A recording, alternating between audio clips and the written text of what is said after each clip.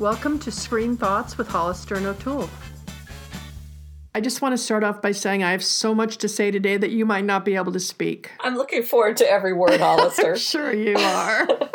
Just as long as they're not directed at me. Okay. Wow. I spent 8 hours watching the OJ series Made in America. Wow, the longest movie ever nominated for an Oscar. Is that true? Oh, I didn't know. Okay. Yes. Mm-hmm. Okay, it's by far and away the best OJ movie out to date, even though that one that was a series for television won a million awards. I never thought it was that great, but it's really, really good, but it's so much more than about OJ. You know, now, during the OJ trial, I actually had started the Women's Resource Center in New York, so I was working with a couple of the networks on some background information around domestic violence. So I was pretty active in it, I would say, and I just have a better understanding of it now. Maybe distance helps too, but it's a long watch. I mean, for sure, you don't want to watch it. This is not like watching, the episodes of the Gilmore Girls, but it was really well worth it and really, really well done. And to take that much information and layer it into 7.5 hours, I don't know how many hours they spent editing it. And I just want to say, well done. Kudos to everybody for sure. So you think it deserved its Oscar for Best Documentary? I do. Yeah, more than deserves it. I think it could be an entire class. I think, again, so much of, our history could be taught with some of these movies that are being done. And certainly, to understand the racial divide in this country, it would be a really good film for high schoolers to see, I would say. And I can see how that case captivated all of America then and now because of the intersection of race and sex and spousal abuse, celebrity status. Really true. Absolutely. Okay, and then the other thing is, okay, I don't want to talk about it yet because only the first episodes happened. But The Americans is back and started this week on FX. I'm not ready to talk about it yet. It's way too early. But I would suggest that you watch the last episode from last season before you start watching this season because there's so much time between The Americans that it just doesn't make sense to not go over that last episode one more time. I had forgotten a bunch of things, so I sort of went back and watched it afterward, and it was very helpful. Are they in Russia yet? I don't want to talk about it. Okay. Yeah. All right, but moving along, we are going to the River Run Film Festival the first week of April. In Winston-Salem, North Carolina. I know, and thanks for the invite. We try to do 3 or 4 film festivals a year, and we chose this one last year. We just missed it last year, and now we're excited because we sort of committed to this year's festival last year. And I'm really glad we did because the sea of movies coming out is unbelievable. They are screening more than 150 films. Wow. And kudos to their programmers because the diversity of programming is just tremendous. I'm really, really looking forward to it. Now, just so all of you out there know, and I'm sure no one will be surprised to hear this, but I don't pick the movies that we see because I have the attention span of a flea. And so, to go through, I assure you that O'Toole, you read every single movie, tell the truth, did you? And watch the trailers. I couldn't help myself. The selection is that good. Okay, I'm watching OJ, and she's prepping for our trip to River Run. And so the stuff you pick, though, I can't wait. It really looks great. So, and a big thanks to Diane Barrett, who is the one who first clued us into this, and she's a listener and a fan of Screen Thoughts. So big thanks to her. We look forward to meeting her when we're down there. Yes, and so it starts March 30th, and it runs for 11 days. Yeah. So if anyone's in the Winston-Salem area, let us know. And if you don't hear from us again, it's because we drove each other crazy in that 11. All right, and then the other thing is, before we get to, what we're going to be talking about, I watched the episode on Girls. Now, Girls is very controversial. A lot of people, it's just too tough for them to take. And I know you're not a big fan of Girls. It's not that it's tough per se. It's just that I think it's exhibitionism masquerading as feminism. Right. And I don't find it that way. I think it's fabulous. But I saw the American Bitch episode, which is the 3rd episode in this the final season of Girls. And basically, it is, first of all, it's only Lena Dunham in it, and it has nothing to do with the plot line of the show. So you could watch just that one episode if the rest of it's been disturbing to you. and you would be okay. You don't need the backstory of anything around it. Now, would I be okay, or would that be 100% of Lena Dunham being exhibitionistic if no one else is allowed in the episode? You would be okay. But I think the messaging, Anna has this tense meeting with this guy, Chuck Palmer, who's an author that she used to admire a lot, and she wrote a piece after some disturbing allegations swirled around him. And so he actually called her after reading her piece and asked her to come and speak with him. But the reason it's such an important episode, I think, for women to watch is because it's not really, I don't think it's about sexual power, but it's about power between those in a power position versus those who are not. And it's such a great juxtaposition of discussing both sides of the coin. And it's not really just about men at all. It stands alone. So I think it's the best episode that I've seen on any series television since the West Wing's episode called The Supremes, which is my favorite episode, where 2 Supreme Court nominations take place in one episode. And I highly recommend it. So even if you're not a Girls fan, you're somebody who subscribes to HBO, go watch the 3rd episode, and it's called American Bitch. Are you going to be watching, O'Toole? No, I feel like I gave Lena Dunham a shot. I've been giving her a shot ever since her film Tiny Furniture. But is this our lead into our list of 6, Hollister? Well, it is, because our list of 6 this week is about, I told you I had a lot of things to talk about. Are you trying to get me back on track? Well, I'm wondering if Lena Dunham's ever going to change the name of her show from Girls to Women. Just curious. It doesn't bother me a bit. But anyway, our list of 6 this week is sort of surrounding Women's History Month, and it talks about films that really sort of worked on feminist issues in America. So that's our list of 6. Do you want to kick it off? Okay, my first pick is Ken Burns' documentary, Not for Ourselves Alone, the story of Elizabeth Cady Stanton and Susan B. Anthony. I came across this one day, and I was mesmerized by the history. And as Ken Burns put it, the suffragette struggle here in the U.S. was the longest civil rights struggle in U.S. history. They fought for over 100 years to win the right to vote. And Hollister, this was just a moment that I really remembered in the documentary. Poor Susan B. Anthony fought her entire life. At 60 years she'd been fighting, and she was celebrating a big birthday, and the President of the United States sent her a birthday card. And she said, "Mr. President, forget the card, just give me my amendment." When she died, It still hadn't passed. It took another 14 years before we got the 19th Amendment. He did a great job telling the story. I've not seen that. Where can it be seen? I'm sure others haven't either. I checked it out of the library. Oh.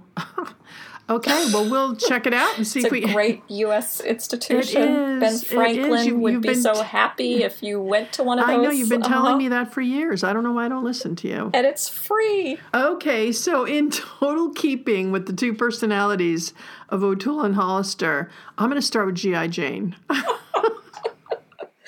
Oh, Hollister, you crack me up. I'm not trying to crack you up. Demi Moore's portrayal of a woman trying to become a Navy SEAL in G.I. Jane, which took place 20 years ago, I thought was groundbreaking. I thought it showed the juxtaposition of the issues around women in the military in a really brilliant way.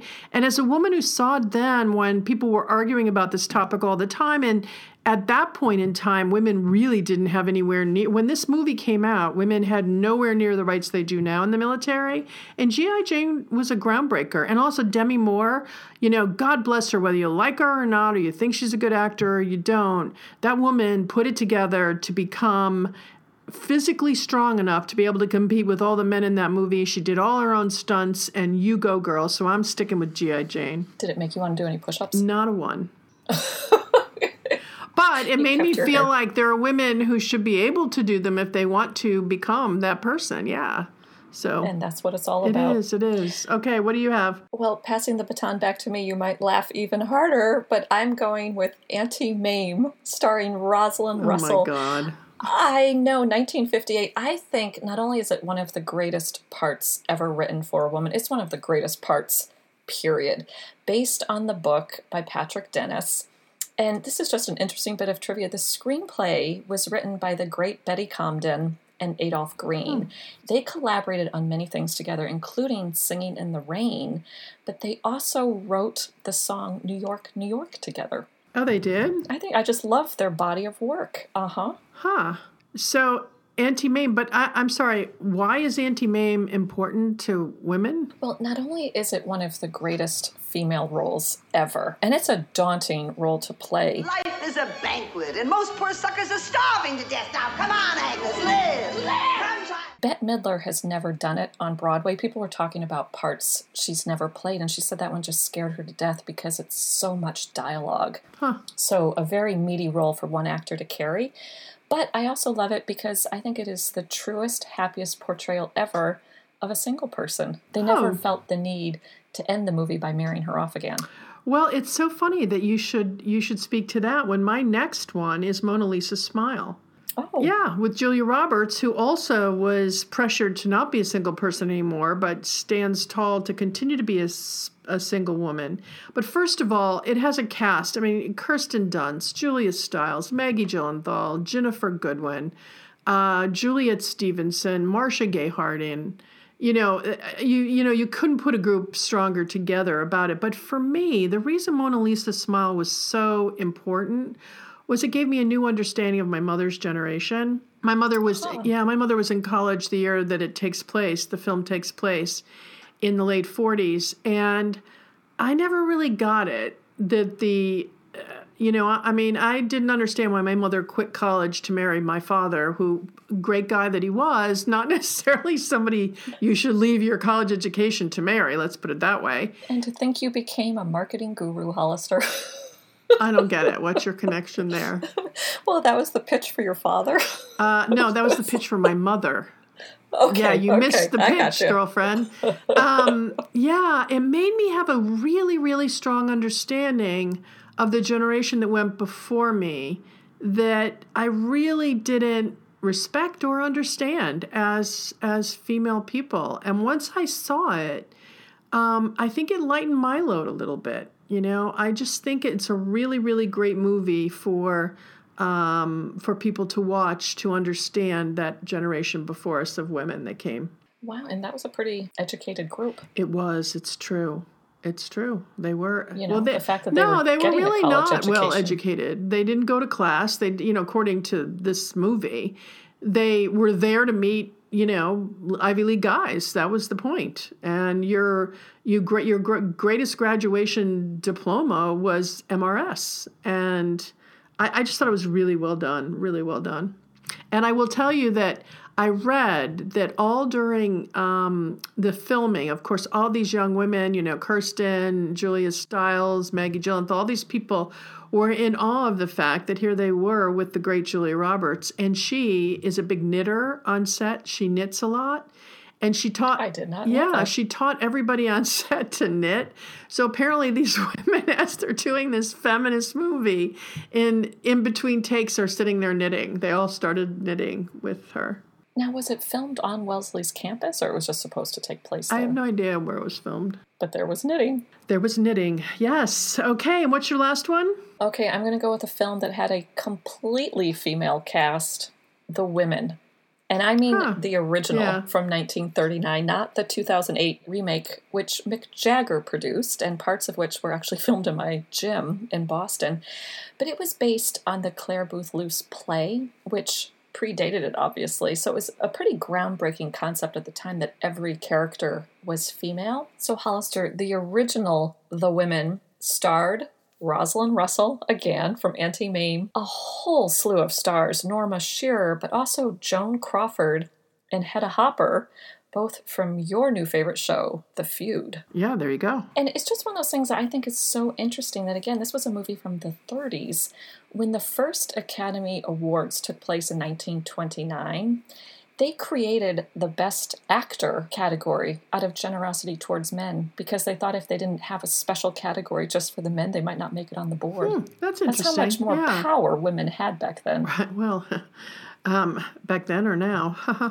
I read a statistic about women in film the other day, and I don't want to put it out there. It's so bad. So So power. We've got a power to the women. It has to be our next phrase around this. But my last one is not going to surprise you, although I'm sure you didn't think I would come up with this one. Just don't say Pretty Woman. No, although I could have. Okay, good. But, okay, phew. Okay. Then whatever you're about to say is okay by me. I think she was a feminist. I do, Pretty Woman. But I'm going to go with Silence of the Lambs. I don't question it. I get it. You see a lot, Doctor. But are you strong enough to point that high-powered perception at yourself? What about it? Why don't you look at yourself and write down what you see? Maybe you're afraid to. Now, there's the one part where she says to him, where he, in order to make the local sheriff and all the local guys go along with him, he sort of puts her, quote, in her female place of, look, we don't want to have this conversation around her because she's a woman. And then when they're in the car, she gently but firmly says to him, look, they look to you how to behave, and the way you behave that way, matters. And you're going to have to teach them how to treat us differently.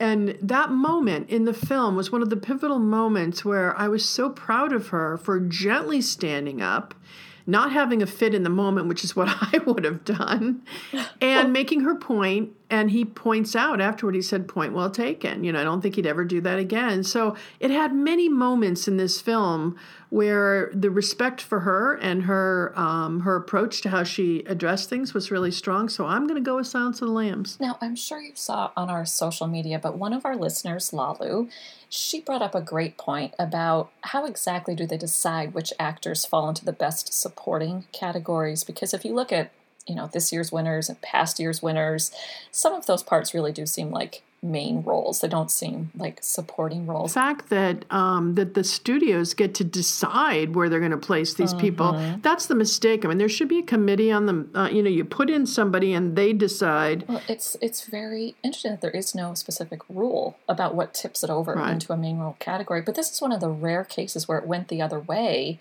Anthony Hopkins, when he won for Best Actor in Silence of the Lambs, he had less than 15 minutes screen time in the whole movie. I know, but it seemed like forever. A very memorable 15 minutes. Yes, it was. So that wraps that up for us. We'd love to hear from you guys. Give us a shout out. And we're looking forward to the day when Women's History Month is no longer just a month. All right, I'm going to bring up yet again where, O'Toole decides we're going to go see Get Out. And I, of course, dutifully run to the movies to see Get Out. And when there is another perspective on this story. Excuse me. And when I'm leaving, I text O'Toole and say, "Did you see it yet?" And she said, "No, not yet." And I said, "Well, don't bother because you do not belong in that movie." Thank you, Hollister. You're welcome. It was like getting the governor's pardon. Are you ready for this? Now, I'm really glad I went, but I would never have chosen that movie. I would never have seen it if you hadn't made me. And yet again, you picked some movie for probably some Rotten Tomatoes rating or something. I can't even imagine where you got it. But really, what it's about, it's really Stepford Wives, but around people of color, which made me realize that the Stepford Wives was all about sexism, which I never got when I watched it. Oh, dear. I know. So, and you founded the Women's Resource Center? I know. But it really helped me to understand better how very awful the Stepford Wives was. And basically, Jordan Peele, who wrote it, and he's also a secondary actor in it, he comes from a mixed marriage where one of his parents was white and one of them were black. And he basically said that the movie reflects real fears and issues that he had to deal with growing up. I ain't never seen you like this before, bruh. Meeting families, taking road trips. Don't come back all bougie, man. Come back, get your damn pants up to your damn stomach.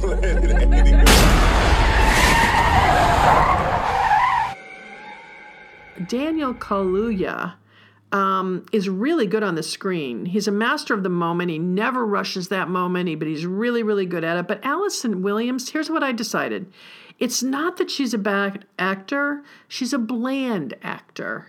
She's like eating, broiled, white meat chicken and baked potato with no butter, So you can't say that she she's not realistic or she doesn't act it well, but I feel the same way about her in Girls. As a vegetarian, I'm still recovering from those 3 food choices. Really? Okay. Well, okay.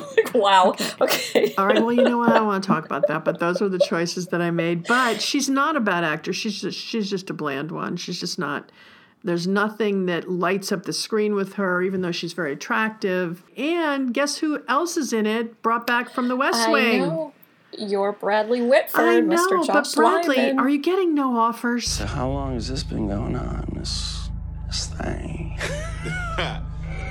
Seriously, like, this is where, I mean, he plays a neurologist, but not so much. And Bradley, you should be in amazing shows, but never are you going to ever find another part like that, I guess. But what about Catherine Keener? Do you smoke in front of my daughter? I'm gonna quit. She'd take care of that for you. How? Hypnosis. I've always liked her. Did you ever see her in the movie Living in Oblivion? No. It's a movie about making an independent movie. And there is a great scene where she's doing the scene. The actor who's in the scene with her just keeps flubbing her line.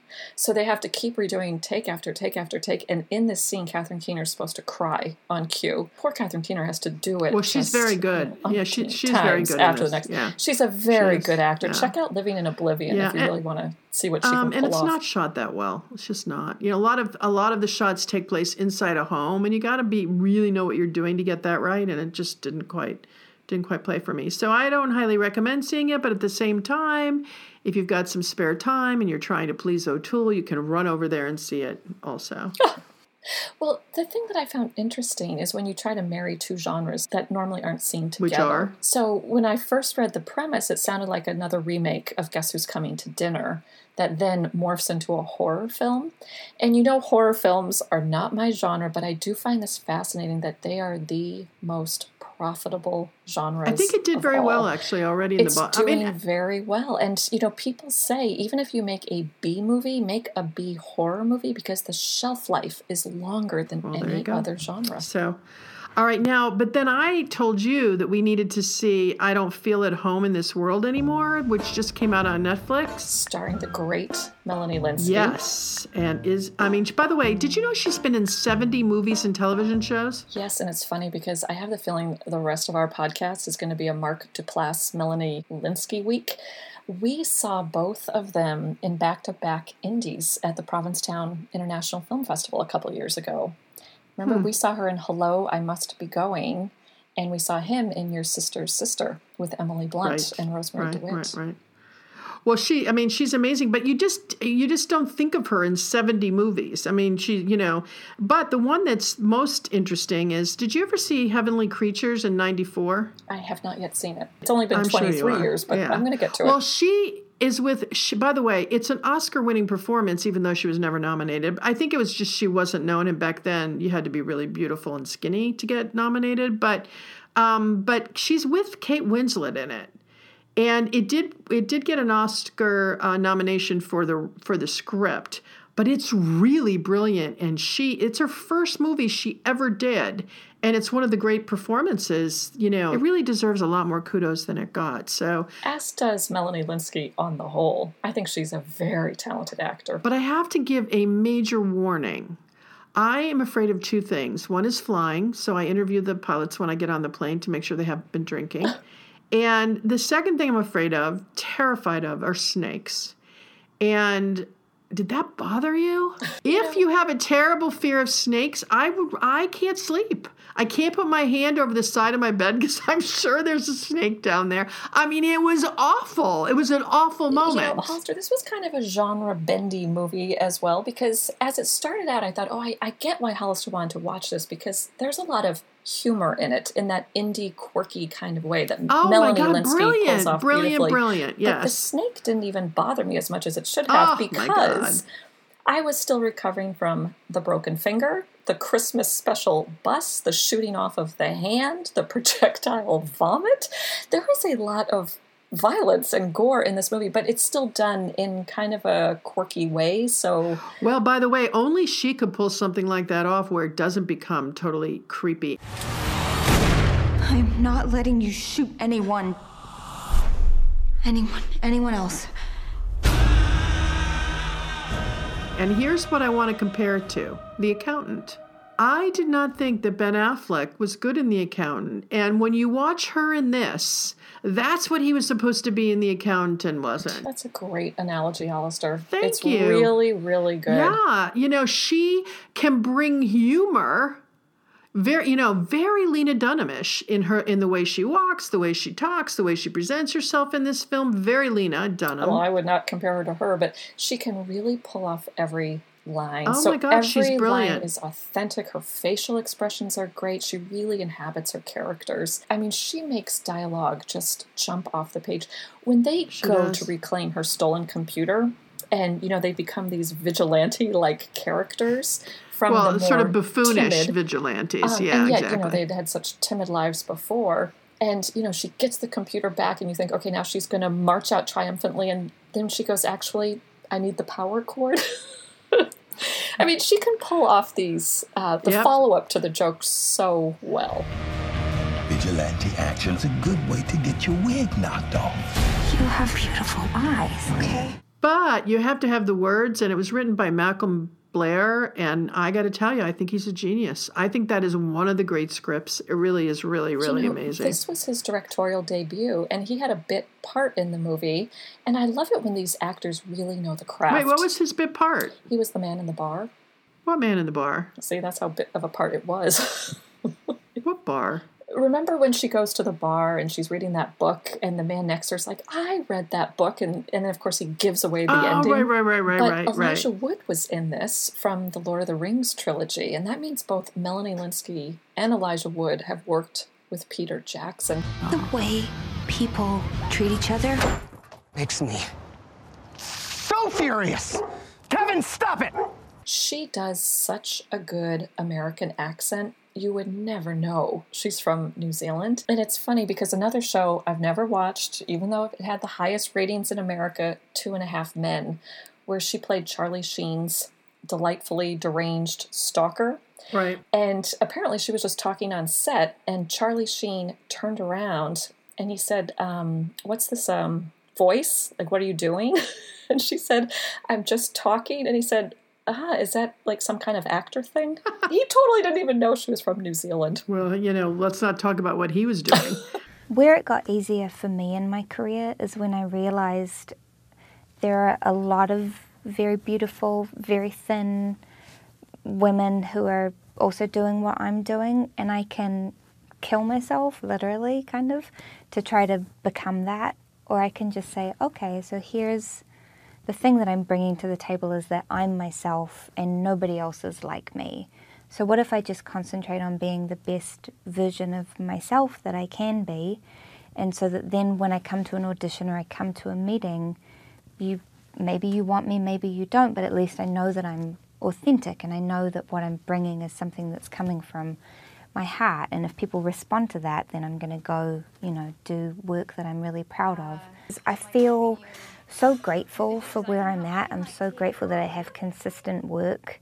But at the same time, it's still a struggle. A lot of the time it's a struggle to get the little movies made that I really want to do because I'm not a famous person. So to have someone put money into a movie that I'm a part of is a very big deal, and I'm always so grateful. Okay, but Elijah Wood is never, ever going to get away from Lord of the Rings. I kept looking at his hands. Is there a ring on that hand? Put a ring on it? He can't get out of that role. It was just too many movies too early in his career. And when I see him, that's all I can see. He went on Jimmy Fallon to talk about I don't feel at home in this world anymore. And they were laughing at the title, but I think the title's brilliant, and it's one of the reasons why I wanted to see it. It's a great title. Not that I could recall the title, but it was filled with a lot of quirky characters. When they go to that very wealthy home and the woman is at home who offers them a coffee with cashew milk and does the snort laugh, I thought, what a wonderful character to play. Your son broke into my house. It was just brilliant, but I thought you were going to hate this movie. I did question you more than once while watching it. I wonder what the draw was for Hollister. But I'll watch Melanie Lynskey in anything. I think she's that good. Yeah. She is very, very good. Very good. Okay, and then we're back to, I've been doing really smart choices over the last few weeks. And then you send me to Table 19. I believe Table 19 was your pick on the list of 6. Those movies you were most looking forward to in 2017. Excuse me, and if anybody wants to go back, they can also hear you say, oh, that was on my list too. No, you said don't judge me. And I said, I'm not judging you. I saw the trailer and I thought it looked really fun. Today will not suck. Hi. Hello, my God. I am Renzo. I've achieved puberty and I'm in a rock band. I'm Walter, and I've also reached puberty. I'm Francie Milner's first nanny. I can smell the toilets from here. That's how well we know the bride and groom. By the way, I don't like Rotten Tomatoes. I think it's all very male-based, Rotten Tomatoes. Meryl would be very happy with you. But I've never seen a rating of 20% before. The script is the problem because the plot lines could have been great. The plot lines for each of those characters were fabulous. He had great stuff to work with, and he never pulled it out. It's the script. And the actors were great. I loved the premise, and guess who got the story by credit? I don't know. Mark Duplass. Oh, huh. Yes. Okay. And he and his brother Jay Duplass are also the creators of the HBO show Togetherness, in which Mark Duplass stars with Melanie Lynskey. So I think I'm going to have to check out that show. Amanda Peet is in it as well. I want to have fun with you. I can't. You can't? Just fake it. Do you see this smile? I'm dead inside. In Table 19, Anna Kendrick. You forget what a great actor she is. Even though she had no script to work with and no dialogue that was really, when she's speaking or on the screen, you feel like you're in a decent movie. She's very likable. She really is. I was hoping she was going to sing there for a moment when the band is playing at the wedding. I'm Eloise. I got dumped by Francie's brother, the best man, back there at Table 1. Oh, no kidding. This is a great table. It's a great one. Yes. No, it isn't. Yeah, it is. Nah, it isn't. Yeah, well, there's some good music in it. And there's a dance scene where she's dancing with this guy that she thinks is a guest at the wedding, but he's not. And I think it's one of the sexiest dance scenes I've ever seen. It was lovely dancing with you. How did I not just get kissed? It happens more often than you think. But this dance scene, one of the reasons it was sexy is it was taunting somebody who had hurt her. And, she just gets into, it's just the seduction of it sort of builds. And it, it's just really a great scene. And certainly, I'm not sure it's worth going to the movie for that scene, but the movie was pretty full. I had a lot of people in my screening. What about you? I went to an earlier screening, so there weren't that many. And I thought, okay, I wouldn't recommend paying full fare for the film, but if it were on an airplane, I would certainly watch it. The cast, we should really give some more shout outs. Lisa Kudrow and Craig Robinson play a married couple at this Table 19. Stephen Merchant and Craig Robinson are both from The Office. And did you recognize... Oh, is that where he's from? I knew I'd seen it. Yes, now I remember. I loved the actor who played Rezno. I thought that was a great character. And did you recognize the voice of his mother? Of his mother? Who you only hear on the phone? I yes, did. The great Margot Martindale, who we've talked about before, Anna Kendrick has said was her mentor. And of course, they were together in the film The Hollers. June Squibb played the nanny. I thought she did a great job. She was nominated for an Oscar for the film Nebraska. And her voice reminded me so much of Ellen Burstyn's. What if you came here for a different reason today? What if you went away with something better? Oh my God, I was going to say, same time next year. For a while, I kept looking at her thinking, you didn't age well. I thought it was Ellen Burstyn. I absolutely thought it was. And then when I looked it up when I got home, I was like, oh, it's not. But really, really, really well. Look, there was great acting. They didn't have the script. And the plot lines were fabulous. They could have been amazingly well done. I need to go back and rewrite that for them. Do you think they'll want to do it again? A remake? Because it was actually a fresh take on a wedding. I thought the strongest parts of the film were when the table fled. You are Romeo and Juliet, and we all wish you the same happy ending.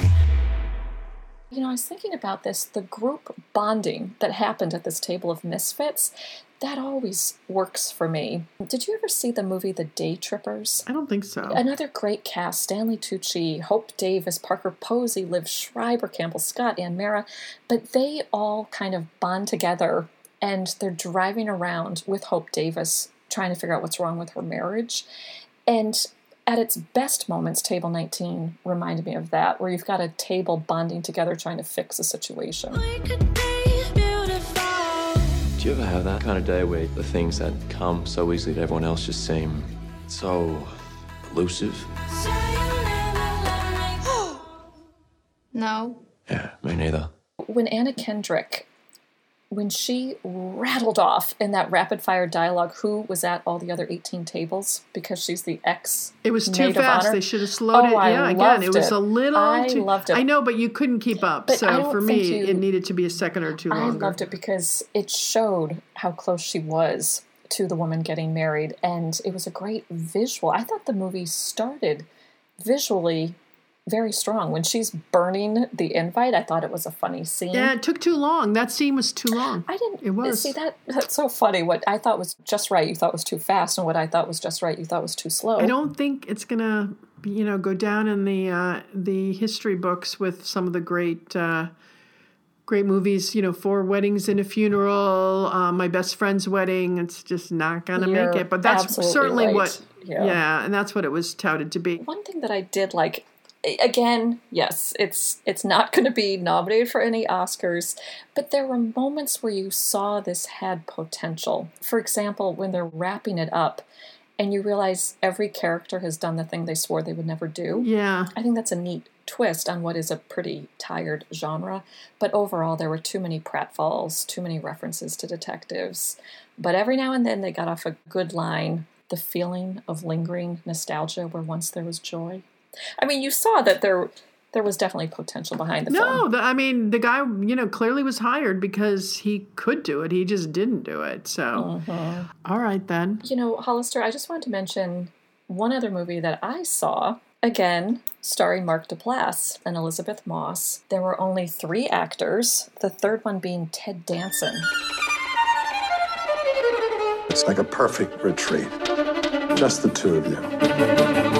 I've sent a lot of couples there, and they've all come back renewed. It was actually filmed in his house. And when you hear a voice on the phone in this movie, it's Ted Danson's wife, Oscar winner, Mary Steenburgen. Oh, I didn't know he was married to her. And it's called The One I Love. It came out in 2014. And like the 2 indies that we saw with Mark Duplass and Melanie Lynskey, I realized that that's my kind of movie. It's usually the inexpensive movies to make. Limited locations, limited number of actors, and it's just based on a strong premise, strong acting, strong dialogue. Not unlike a play. Whoa, fascinating. Tell me. And it's like a genre-bendy thing as well, because it's almost sci-fi-ish, where they realize every time one of them steps inside the house, they're experiencing a different version of their spouse. Is it another dimension when you go through the door? You want to go back. This is something that we've been talking about, creating a new relationship. I imagine like horseback riding with a little satchel of wine, Not some weird version of Who's Afraid of Virginia Woolf. I thought it was interesting. If you're looking for something to watch online, The One I Love. It's so weird. It's really odd. Oh, I'm there. I'm there with you, sister. Okay, so we had a busy week, and there's some good stuff out, don't you think? I do, and now I think I might have to go figure out a way to get on HBO and watch Togetherness. Okay, well, we have an HBO account. You just have to log in. So You're the brains behind the operation. I know, clearly. Okay, over and out.